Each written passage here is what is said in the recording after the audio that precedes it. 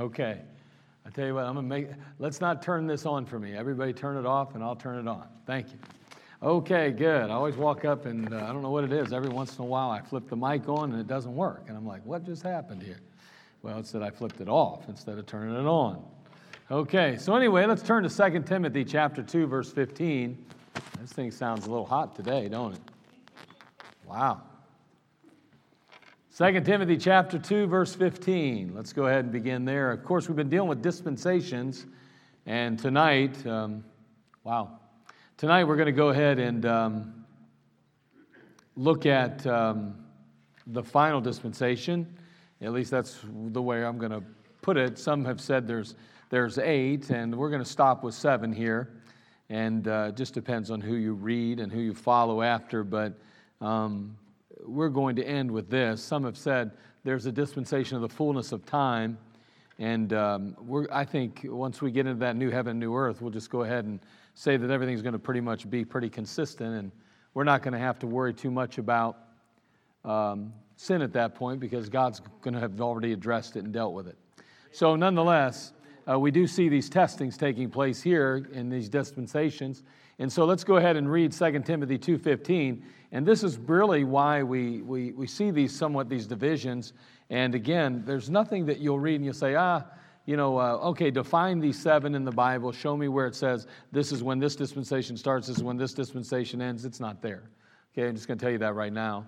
It's based on context. You look at the passages, you see where it starts and ends, you see how God's dealing with this particular group of people during this time period, and it makes sense that things are divided in certain ways. We see the law, we see grace, we see the patriarchs, we see all of those things, and it's obvious that there's something uniquely taking place there.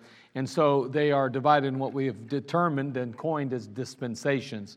And so here we have, and we're going to be dealing today with the dispensation, basically, of the Messianic dispensation or the millennium. We're going to talk about that. And it's basically a dispensation of righteousness. So in 2 Timothy chapter 2, verse 15, the Bible says, "Study to shew thyself approved unto God, a workman that needeth not to be ashamed, rightly dividing the word of truth." There are obviously divisions in the Scriptures, and we can see those.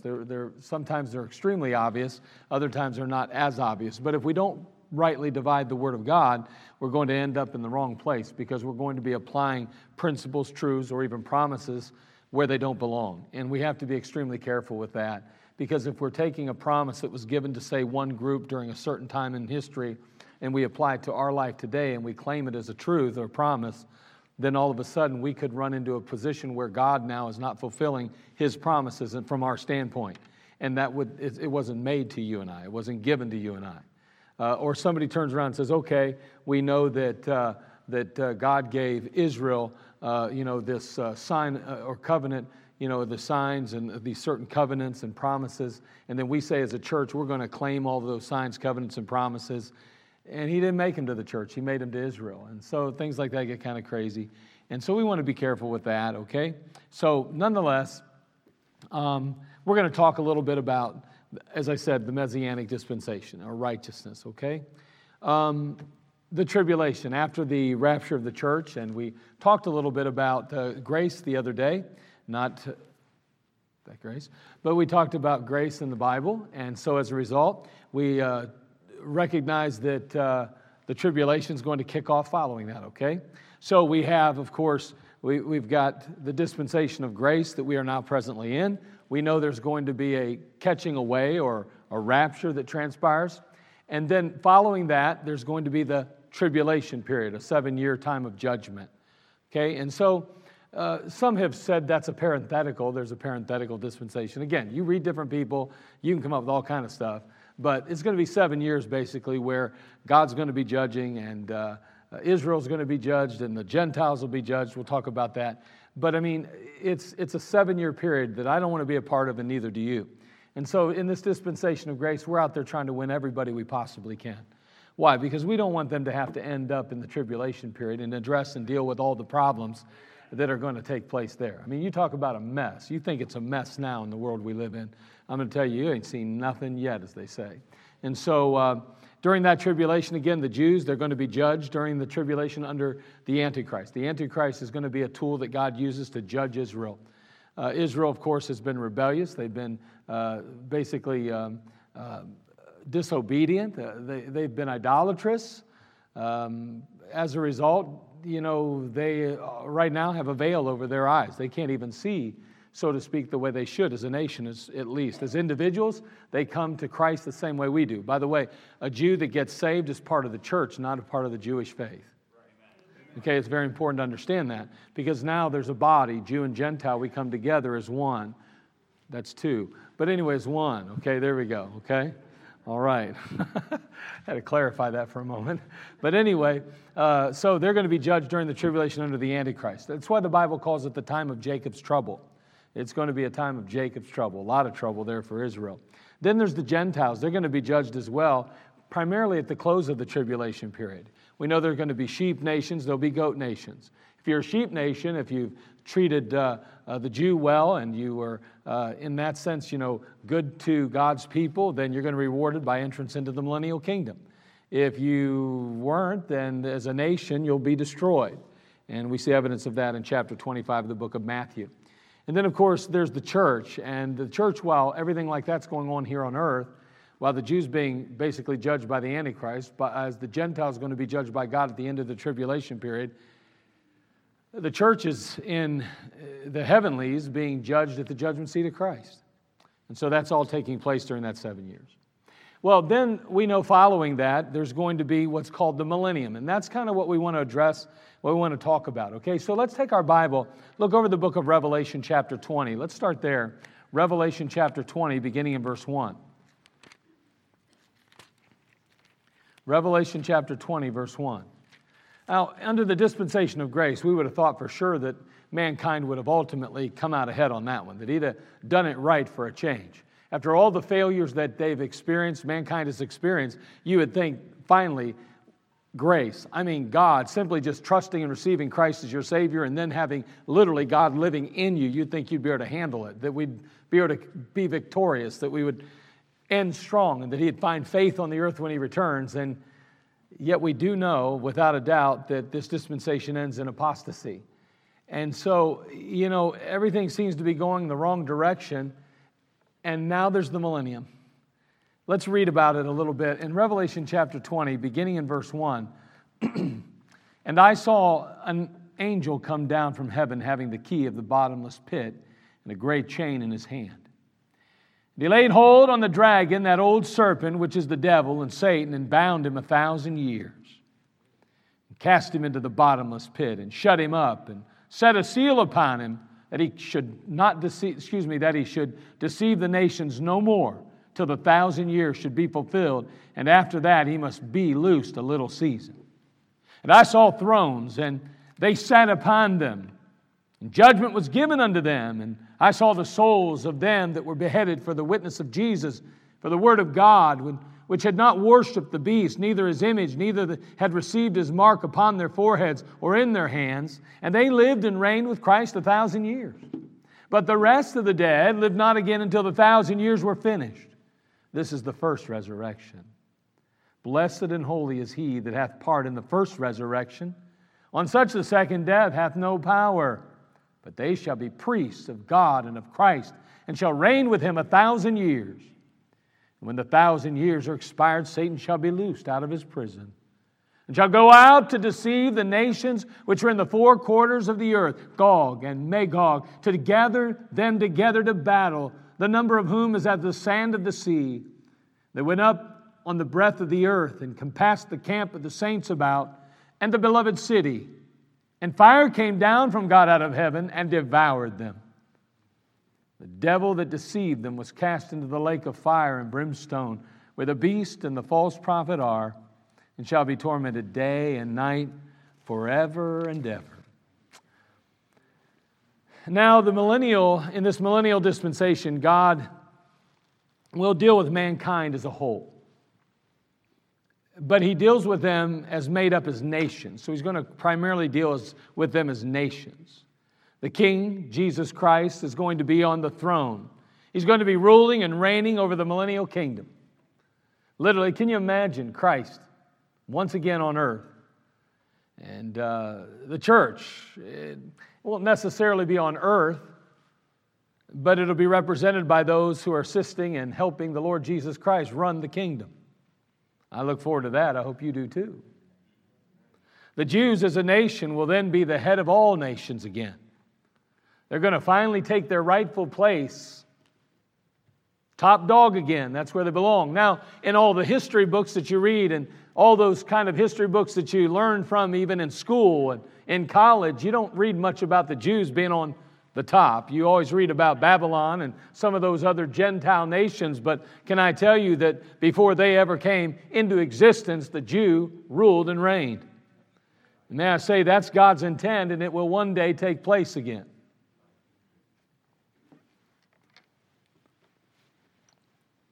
The principle by which or under which God's going to deal with mankind in those days is going to be not the law, not grace.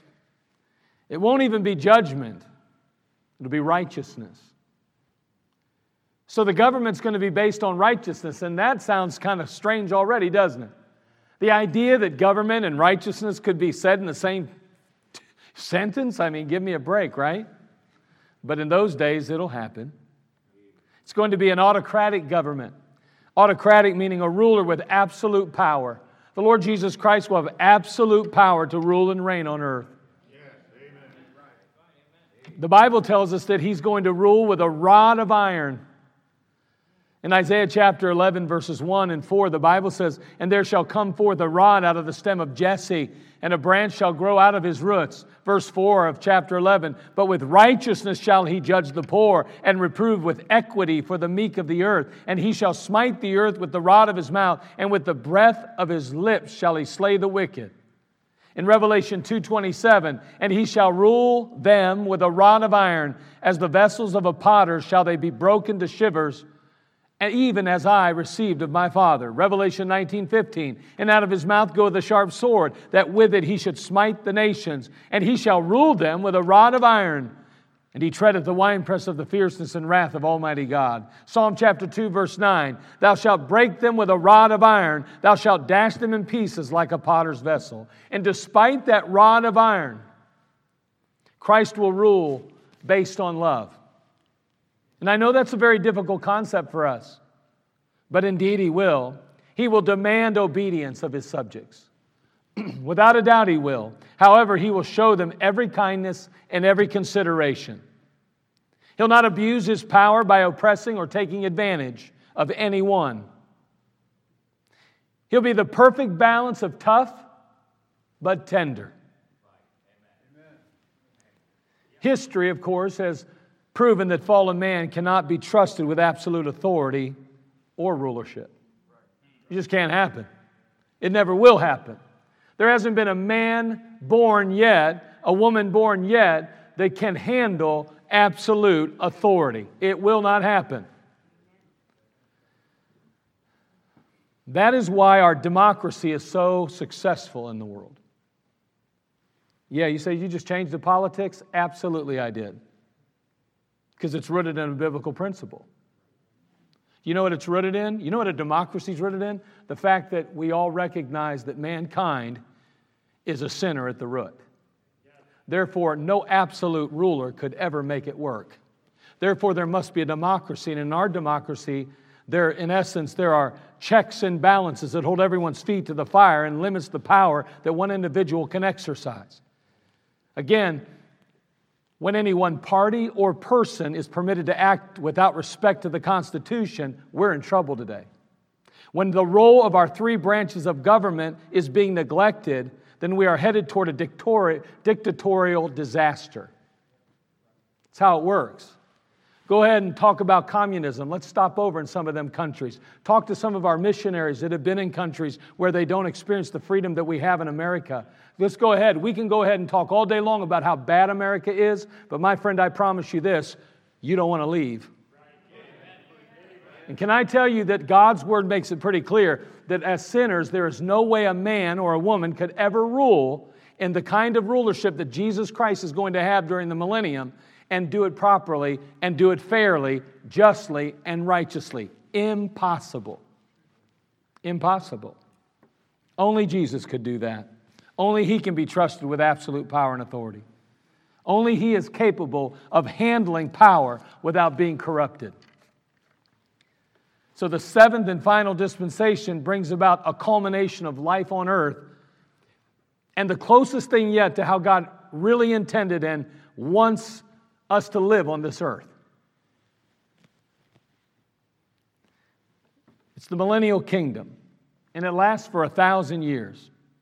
So how do we get there? Well, turn to Revelation chapter 19:15. Jesus returns and wins a great battle.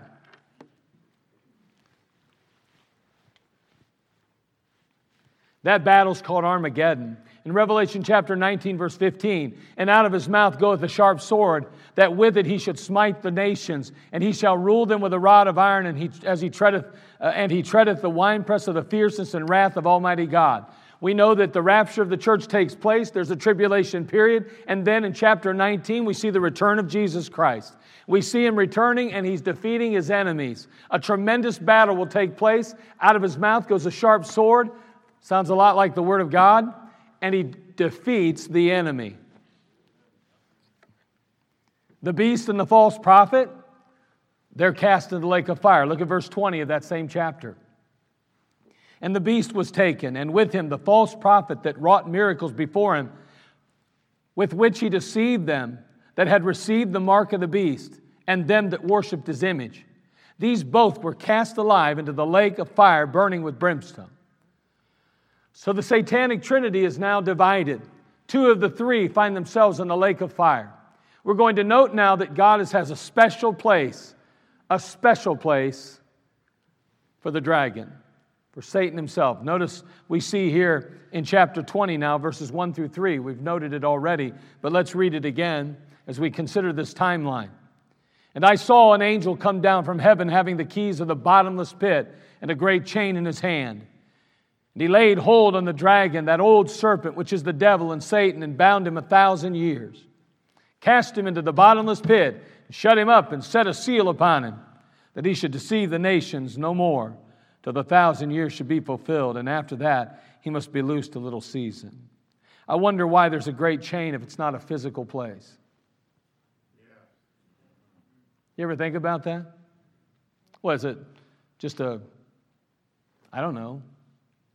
Like, is this all about like Casper the Friendly Ghost? Is this all fake? Is it spiritual? Is there any substance to this chain? Is there any substance to the bottomless pit? Is it a real place or isn't it a real place? Of course it's a real place. Satan is going to literally be bound in this place, and he's going to have a big old chain, and it seems like there's some kind of way to enter into it. I know that one day, even into the lake of fire, people will be cast into. I know that in this case, he's being placed in, and he's being chained in, sealed in, and it will be 1,000 years before that chain or seal is broken.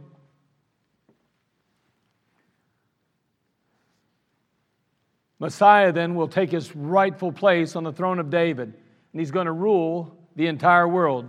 Look, if you would, in Isaiah chapter 9, verse 6 and 7. We noted this over in the book of Revelation, but we also see it prophesied in the Old Testament. So Jesus Christ returns, and there's this big battle that transpires, but it's really a short-lived battle, and it's not really as big as it may seem because he simply speaks. The beast and the false prophet cast in the lake of fire. Satan himself placed into the bottomless pit. And now Jesus Christ is going to take his rightful place, his prophesied place on the throne. Isaiah 9, 6 and 7. For unto us a child is born, and unto us a son is given, and the government shall be upon his shoulder. And his name shall be called Wonderful Counselor, the Mighty God, the Everlasting Father, the Prince of Peace. Of the increase of his government and peace, there shall be no end upon the throne of David and upon his kingdom, to order it and to establish it with judgment and with justice from henceforth even forever. The zeal of the Lord of hosts will perform this. So Jesus Christ is seated now on the throne. And all the resurrected saints are going to be involved in the management of this government. We're going to see people involved, Old Testament saints, tribulation saints, and even some New Testament saints that have proven themselves to be worthy of such rulership. Notice in Revelation chapter 20, verse 4 again, and I saw thrones, and they sat upon them, and judgment was given unto them. We know that one day we're going to judge. He says, you're judges already. And then he says, and I saw the souls of them that were beheaded for the witness of Jesus and for the word of God. See those tribulation saints, in which not worshipped the beast, neither his image, neither had received his mark upon their forehead or in their hands, and they lived and reigned with Christ 1,000 years. But the rest of the dead lived not again until the 1,000 years were finished. This is the first resurrection. Blessed and holy is he that hath part in the first resurrection. On such the second death hath no power, but they shall be priests of God and of Christ, and shall reign with him 1,000 years. The millennial kingdom will be a time that is characterized by a number of wonderful attributes. First of all, we think about that time being a time of peace. Look in Isaiah chapter 11. Isaiah chapter 11. I mean, today we are constantly seeking peace, and yet we know that until the Prince of Peace takes his rightful place on the throne and rules and reigns, there is no way peace truly will come. There's always going to be wars. Why? Because there's always humanity. Because there's always pride. There's always sin. It's just the way it is. It's just like this idea we're going to wipe out the poor in the world. It's impossible. The Bible says the poor will be with you always. I don't know why we have not figured out that the Bible's always right. I'm not saying that we're to be neglectful of people that are struggling. I'm not saying that we're not to have a heart for others. I'm just saying that sometimes our goals as human beings, somehow we think that we can do more than God says can be done. I think we should just listen to what God has to say first. I'm not saying we shouldn't work at things, but we better be careful that we don't decide that we're bigger, better than God, and we can do more than what He could even do. I don't know that that's the case at all. You know, God knows something about people probably that we don't. Some people are bound to be poor because some people don't want anything but poor. They're willing to accept that in their life. Especially in America, where we can work, strive, put forth effort. We used to call it the American dream. Now we don't even want to stand up when the American flag is lifted. And yet every single athlete at the games looks at America and says, I wish I was living in America. It's pitiful today. It's just pitiful. Nonetheless, you think pastor's a little upset about that? I am. Peace. Isaiah 11, 6 and 7.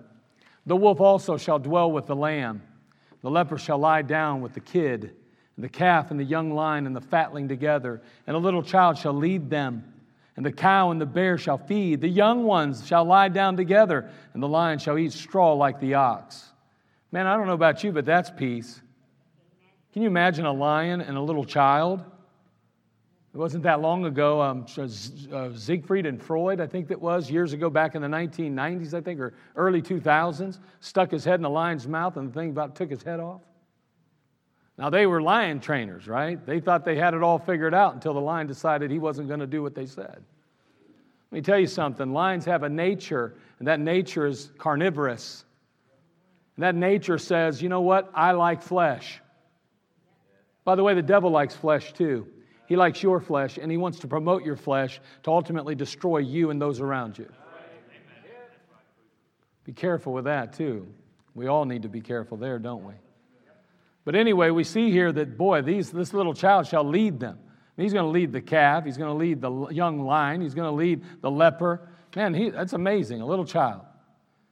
And then notice also that instead of being carnivorous now, they're going to be vegetarian. You see, the lion shall eat straw like the ox. That's interesting, isn't it? Things are going to change during the millennium. It's going to be different. It's going to be an agricultural society. It's going to be a little bit different than what we're used to here. There's going to be a lot of people die during the tribulation, by the way. 2/3 of the earth will perish. Can you imagine that? We think the COVID's bad. We're talking 7 billion people in the world. 2/3 will die during the tribulation period. Think about that for a minute. Wrap your mind around those kind of deaths. It's amazing, isn't it? How the world will still find hope in a leader who can't do anything for them but talk a good game. And eventually he's just going to track down the Jew, because the Jew's the whole problem. So if we can just kill all those Jews during the tribulation, we'll finally get rid of this scourge on the earth, and we'll be able to get back to normal. But it won't happen, because God will supernaturally protect the Jewish people. And although they'll be hunted like animals, they will survive, as they have survived for centuries and millenniums already. Thank God for His preservation. So we see, by the way, you say, boy, you're painting a pretty ugly picture. I don't want you to go there, and I don't want your family going there. You know, too many times we paint pictures that seem much less bad or horrible than they really are. I'm going to tell you, there is nothing about the tribulation period that you don't want your worst enemy to go there. It's going to be really, really bad. And sometimes, just like hell, we don't really paint the pictures, do we? And we kind of sugarcoat everything because we don't want to offend anybody.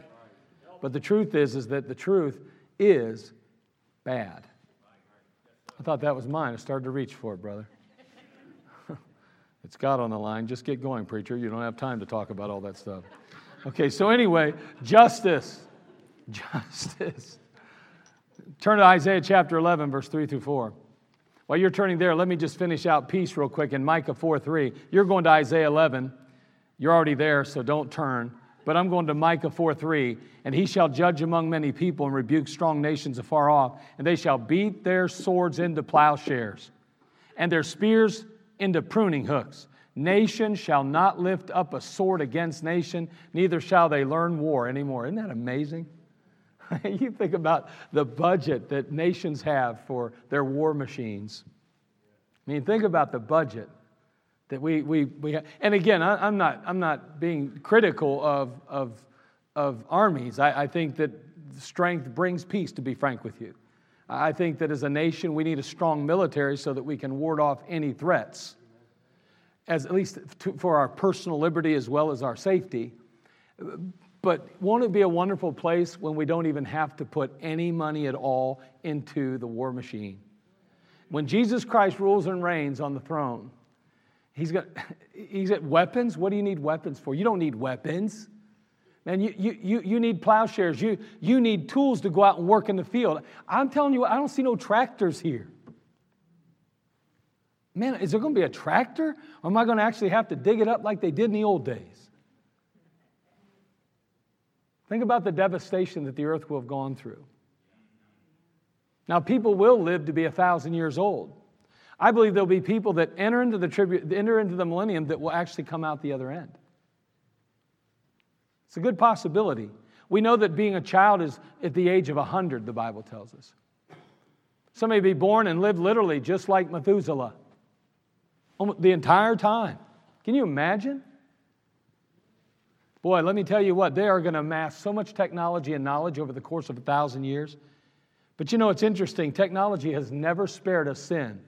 It's never corrected the Adamic nature. It only breeds pride in humanity. Now, there's good things about all that. Don't misunderstand me. I mean, you know, DVRs, right? I mean, come on. I mean, you got to have priorities. I mean, you got the Olympics are on, so if you're watching the Olympics, you can tape it, right? And I say tape it. You do digitally now. You do all those crazy stuff. Some of you are watching it right now on your phones. Technology, you know. It's good, but it can be bad too. It does have a tendency to puff up, doesn't it? Much learning. Paul said make it, well, it doesn't matter. But anyway, go ahead. Peace and then justice. We said justice. Look at Isaiah 11, 3 and 4. You're there. And he shall make him a quick understanding in the fear of the Lord, and shall not judge after the sight of his eyes, neither reprove after the hearing of his ears. But with righteousness shall he judge the poor, and reprove with equity for the meek of the earth. We saw this already. We've looked at it. Now listen, justice. It's so important, isn't it? When you have a judge that is not just, you got a problem. When you go to court and it's not fair, it's a kangaroo court, that's a mess. You know, you say, well, let me share my side of the story, and it doesn't matter what your side of the story is because the judge already made up their mind. Let me tell you, there's a problem. That's what corruption does, right? And that's what humanity is so prone to. Not Jesus Christ, though. Not Jesus Christ. I guarantee you, if Solomon could get it right with the two harlots that brought in the one child, and we rave about his wisdom, can I tell you, he got that wisdom from somebody. Jesus is going to get it right every time. Every time. Then there's unity in Isaiah 11, verse 10. And in that day there shall be a root of Jesse, which shall stand for an ensign of the people, and it shall the Gentiles seek, and his rest shall be glorious. Man, I mean, everyone's going to get along as a whole. It's going to be a good time. Now, if you don't, what do you have to look forward to? The rod of iron. I mean, I'm going to tell you right now, there won't be no rioting in the streets. No businesses being burned down. There's not going to be this chaotic mess that we see in our world at times. Rebellion, think about the Old Testament. Young people, children, you rebelled against parents in the Old Testament. It didn't turn out well.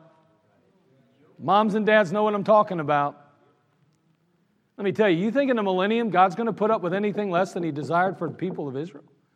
Hey, you're going to obey the Lord, and he is going to love you, and he's going to give you every opportunity to succeed. But if you rebel against Jesus Christ as he sits on that throne, you got a punishment awaiting. He'll take care of the business. He's not going to give everybody a pass. You don't make up rules during the millennium. God's already got them. He's on the throne. He does what he wants. It's kind of like your home. You should set the rules, mom and dad. Your children are supposed to follow them. And that's what God's going to do too. Now, hopefully you are a just judge. Hopefully you are conscious of their I guess, and we got to be careful here because I think sometimes the Bible says that him that knoweth to do good and doeth it not, to him it is sin. Your kids are going to do some things sometimes that seem pretty outrageous, but maybe they really didn't know. And you know what? There's a different kind of way to attack that than if they have just utterly rebelled. There's a difference. And I think there'll be people in the millennium who will make some bad judgments, but God is going to extend his grace like he does so often in every dispensation, and he'll say, well, and you'll go, gotcha. No problem. Don't worry about me. I know what you're saying. Jesus, it's good. But if you rebel against him openly and you just say, I'm going to do what I want, well, there is a rod of iron still. Okay? Tough but tender. Good balance there for him. I don't know if I could be balanced, but he can. Then we have the abundance. There's just so much. It's so going to be so good during the millennium. in this regard. In Isaiah 35, turn there because we'll look at a couple verses and then we'll fly right through some of these.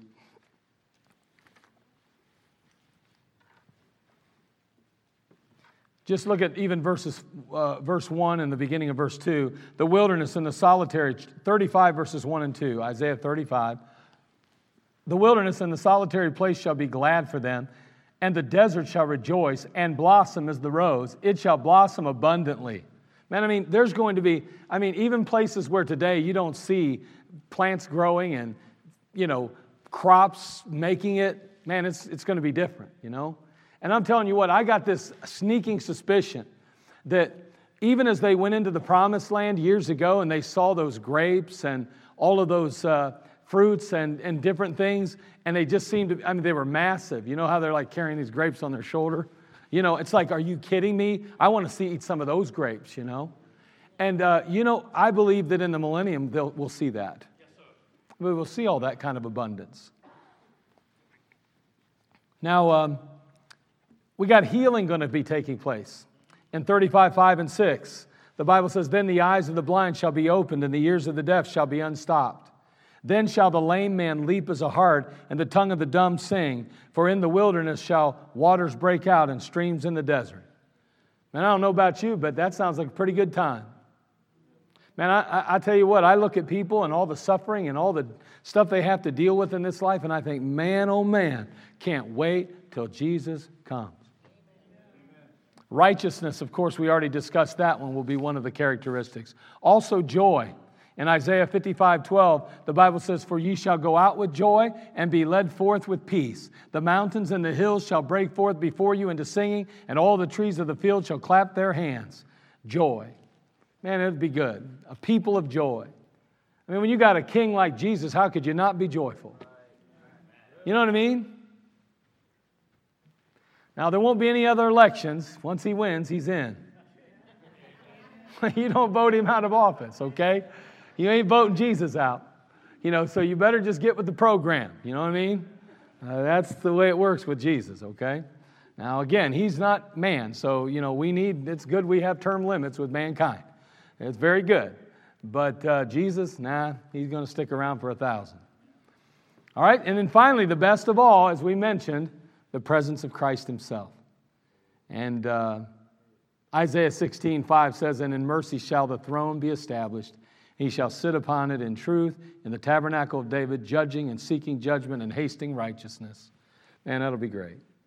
But you know what? All good things must come to an end, right? Wait a second. This is supposed to be the millennial kingdom. This is supposed to be the final chapter, the point where mankind finally succeeds and is victorious over sin.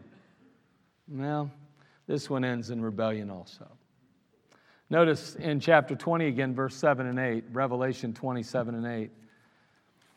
Even though Christ is ruling, he's ruling, and justice is prevailing, and joy is abundant.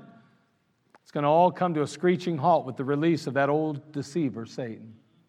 In chapter 20, verse 7 and 8, And when the 1,000 years are expired, Satan shall be loosed out of his prison, and shall go out to deceive the nations which are in the four quarters of the earth, Gog and Magog, to gather them together to battle, the number of whom is as the sand of the sea.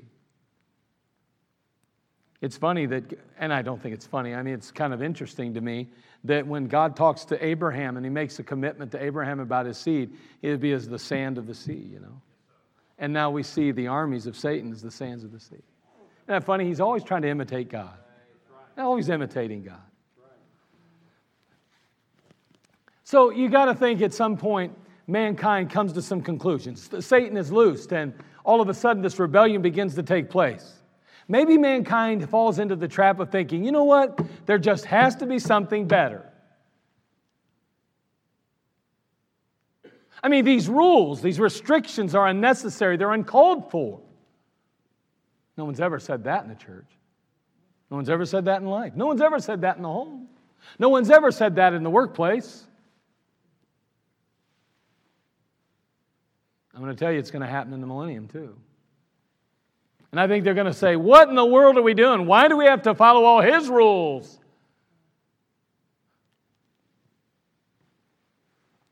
They'll think, well, it really doesn't seem, fair that Christ gets to call the shots. There was a man by the name of Korah that thought that about Moses. They'll think that about Jesus in that day. I mean, you think we're stupid? You think we're dumb? You think we don't have any spirituality? We really have to do everything He says? Last I checked, He's just the Son, not the Father. You can almost hear somebody saying that, couldn't you? I've heard Him say it. I've been in the library down in Akron, and people come to me and say, well, how can He be God when the Bible says He's the Son? And you don't think that'll happen in the millennium? Who's Jesus? He's just a son of God. I'm a son of God. We're all gods. You ever hear that one? Of course. Oh, you turn to the book of Psalm, and it says we're all gods. Yeah, I've had them tell me those things. I know. They take it out of context because they fail to rightly divide the word of truth. Amen. See? Now, nonetheless, Satan's going to be up to his old tricks again then. He's going to be igniting the flesh and stirring up strife between God and man. He's good at that, isn't he? Man, see, mankind he charges his fall, or he claims that his fall and his countenance and continuance in sin, is a direct result of Satan. You know, Satan's the problem, right? The devil made me do it. Anybody, you've heard that, right?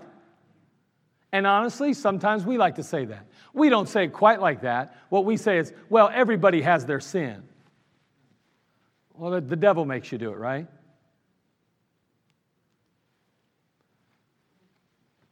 Think about that for a minute. Everybody has their sin. What's that supposed to mean anyway? What does that, is that like a pass? Is that like everybody gets at least one? Everybody's allowed to have one area that they sin in and that they give up in? I'm a firm believer in this. I am not convinced for a moment, although it is theoretically possible because we have Christ living in us and we're given the power to crucify the flesh. It is theoretically possible to live a perfect, sinless life after salvation. It is theoretically possible. Will it happen? No, it's not happening. We know 1 John 1:9's in there for that reason. Because God knows as much as we have the ability to do something, we won't because we are just simple sinners. And so He has provided a means for us until we get that new body. And since I have forgotten the direction I was going on that one, let's move on. So nonetheless, man says, you know what? This is all Satan's fault. Take him away, get rid of his power, bind him, deliver us from his influence. And you're going to see that mankind is inherently good, virtuous and decent, and that we're just simply the victims of an unfavorable environment. But after 1,000 years of Satanless life, mankind will rebel against the Master and side with Satan the moment he's released. Isn't that sad to think about? The moment we get the chance, we're going to let that flesh rule us again and we'll turn right to Him. The flesh will still be there during the millennium. But there won't be that igniter. Satan won't be going around all the time igniting it. Oh, there'll still be temptations, there'll still be problems, but he won't be there. We cannot even wrap our minds around how active Satan really is in our lives. We can't. Him and his demonic host, we cannot wrap our minds around how busy he is and active he is. The truth is that mankind can never live up to God's perfect standard in this whole flesh. We know that. And so, this millennial dispensation ends in failure as well. It ends in rebellion. Look in Revelation 29 and 10. This rebellion is crushed by the Lord again. Even as when he came back and he spoke in chapter 19, we're going to see him now at the end of the millennium coming back, and we're going to note again chapter 20, verses 9 and 10. And they went up on the breadth of the earth and compassed the camp of the saints about and the beloved city Jerusalem. And fire came down from God out of heaven and devoured them. Sounds a lot like Elijah, doesn't it? And the devil that deceived them was cast into the lake of fire and brimstone, where the beast and the false prophet are, and shall be tormented day and night forever and ever. Then comes the great white throne judgment, chapter 20, verse 11 through 15. And there, of course, people will be judged for their works. And after that judgment, Christ and his bride will live forever in the New Jerusalem. The Jew will be established on earth and in Jerusalem. And the Gentile will repopulate the universe. It's amazing. God has a plan, and God will fulfill that plan. And in Revelation 21, 4 and 5, the Bible says, "And God shall wipe away all tears from their eyes, and there shall be no more death, neither sorrow, nor crying, neither shall there be any more pain, for the former things are passed away." Verse 5, "And he that sat upon the throne said, Behold, I make all things new. And he said unto me, Write, for these words are true and faithful." Aren't you glad they're true and faithful? That's what we have to look forward to. All things new. That is a day worth waiting for. Amen. So, mankind was tested in innocence in the Garden of Eden. But soon came the fall. He was tested under conscience before the flood. But he repented God that he had made man, and he sent the rain. He was tested under human government. And finally, we have the confusion of tongues at Babel. He was tested under the headship of the family or the patriarchs. It ended in Egyptian bondage. He was tested under the law before Jesus Christ. But they cried, "Crucify him." And they did. We're now being tested under grace. But as we mentioned last week, it will end in apostasy.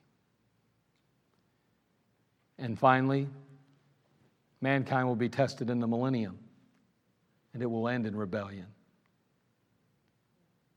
See, the failure of these dispensations, of every dispensation, or every test, if you will, proves that mankind is helplessly and hopelessly bitten and bound by sin. There is not one thing good or admirable about man. He possesses no redeeming qualities of any kind. It is simply and only the grace of God that enables mankind to fellowship with him. It's only the grace of God. And that's exactly what God wants you and I to understand as we go through this book, is that it is always his grace that provides us fellowship with him. As good as we may try, as hard as we may try to be good, it will always be his grace. And no matter how good a Christian you become, you will never, ever reach heaven except for being a Christian. I mean, it's not our lifestyle that wins us his affection. Amen. It's his grace. Amen. We serve an amazing God. I mean, an amazing God. It really is amazing how wonderful he is to us. I wonder, what steps have you taken lately to get to know him better? And this is how good he is. His grace is so, so wonderful. What steps have you taken lately I mean, concrete steps, not, well, young people, I love your testimonies. I love testimonies. Adults, I love testimonies. And let me be clear. It's important that when we make a decision, that we devise a plan. If you said, I made a decision to read my Bible more, if you made that decision, then you need to put in writing when you plan to read it more. You know, it'd be in writing. You need to know. Don't just say, well, I'm going to read it more. I'm going to pray more. I've made a decision to pray more. You're very unlikely to pray more after the first 2 or 3 days unless you schedule time to pray. You know exactly where you'll be and when you'll be doing it, and you block everything else out. Unless you do that, you probably, if you don't have a plan, then it's just a dream. And it'll never come to pass. I just want to encourage you, as you think about what have I done lately to enhance or to better my walk and relationship with the Lord, what concrete steps have you taken lately to ensure that that happens? Because, boy, He is a good God, and He's so worthy of our time and our effort. What steps have you taken? Maybe you just need to make some steps. Lord, I promise to put in writing tonight how I'm going to read your word more in the next 2 months. I'm going to put in writing how or when I'm going to be praying so that I spend more time with you in prayer. Whatever it may be, whatever decision you make sure that you have a plan, or it'll simply become a dream. Father, we come to you. We thank you again for what you do for us and how good you've been. Thank you, Father, for the hope that we have. We think about just the millennium coming up. But Lord, even that is as much opportunity as people will have, having Christ literally there. They don't even need faith. They'll see Him with their own eyes. And yet in the end, when Satan is loosed, they're going to rebel. Not all, but a great number, according to the Word of God. A great number. We ask, dear God, that you would help us as believers to never rebel against your authority, but instead to completely and totally submit ourselves. And then, Lord, as we do make decisions to be closer to you and to draw nigh to you, that we would put them in concrete, so to speak. We'd put them in writing, that we would truly schedule them, not just in our heads, not just in our hearts, but on paper so that we can see it with our eyes and follow it. We just need you, Lord. We love you. We'll thank you for what you will do in Christ's name. Amen. Let's all stand, every head bowed, every eye closed.